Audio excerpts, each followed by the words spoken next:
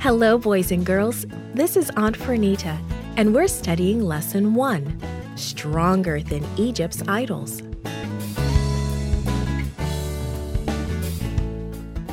The message is, God is working to reach my heart.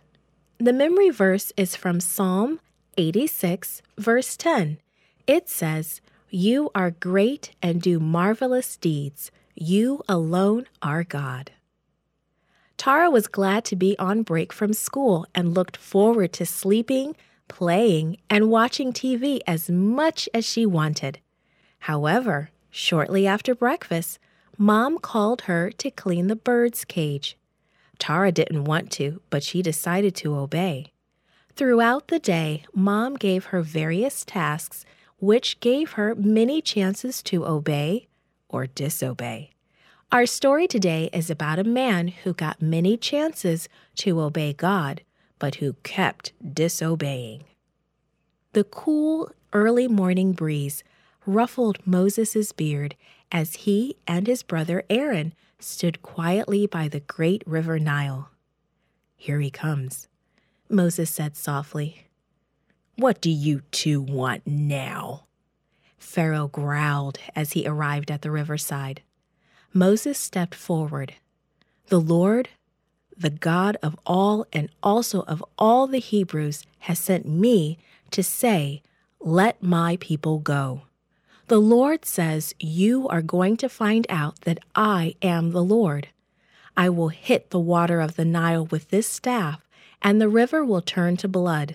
The fish in it will die, and the river will stink. The Egyptians will not be able to drink any water from the Nile." It happened just as God had said. Everywhere in Egypt, water turned to blood, even water that was stored in pots in people's houses. But Pharaoh would not let God's people go. He did not want to give up his slaves. After all, they had been slaves in Egypt for almost 400 years. "Go see Pharaoh again," the Lord said. "Tell him I will send millions of frogs to Egypt. Frogs will be everywhere. They will even be in people's bedrooms. They will even be in their beds." Moses told Pharaoh the words of the Lord. It happened just as Moses said. The frogs were everywhere, and they made the Egyptians crazy. "Get rid of these frogs, and I will let your people go," Pharaoh shouted at Moses. So the Lord ended the plague, and all the frogs died. But Pharaoh did not let the people go. The Lord spoke to Moses again. "Tell Aaron to hit the dust with his staff. The dust will turn into gnats." Aaron did, and suddenly the land of Egypt was filled with a fog of tiny, irritating gnats. The little gnats covered the Egyptians, and they covered all their animals. The gnats drove the Egyptians crazy. Pharaoh would still not let God's people go. The Lord spoke to Moses again. "Tell Pharaoh if he refuses to let my people go, I will send swarms of flies to Egypt. The houses will be filled with them. The ground will be covered with them. But there will be no flies in Goshen where my people live. I am the Lord. I have power even in the heart of his land." Moses told Pharaoh the words of the Lord, and it happened just as God had said. "Get rid of these horrible flies," Pharaoh shrieked. "I will let your people go." So the Lord made the flies disappear, but Pharaoh would not let God's people go. The Lord tried to reach Pharaoh's heart 5 more times. He tried to show Pharaoh that he was the true God. The Egyptians worshipped many gods, and the Lord used each plague to show Pharaoh that there was only one true God.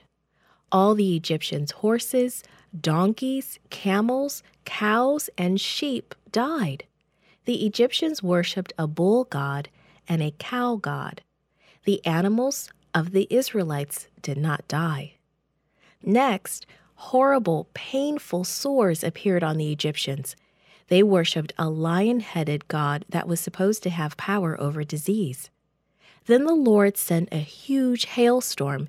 It destroyed all the crops and every tree.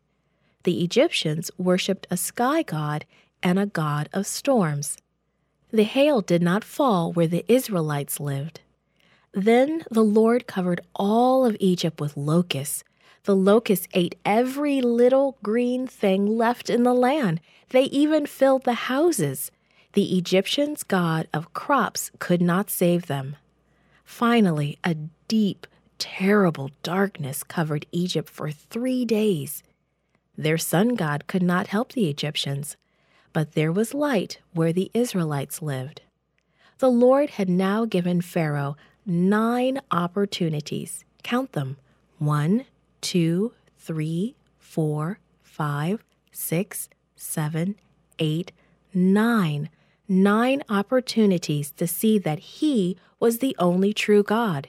He had tried over and over again to speak to Pharaoh in a way he could understand. He would try one more time. This podcast is read by Franita Buddy for Gracelink.net. Created and produced by Falvo Fowler. Post-produced by Faith Toe at Studio El Piso. The theme music is by Clayton Kinney. Animation and artwork by Giogo Godoy. The audio engineer was Karel Holness. For more information, please visit Gracelink.net.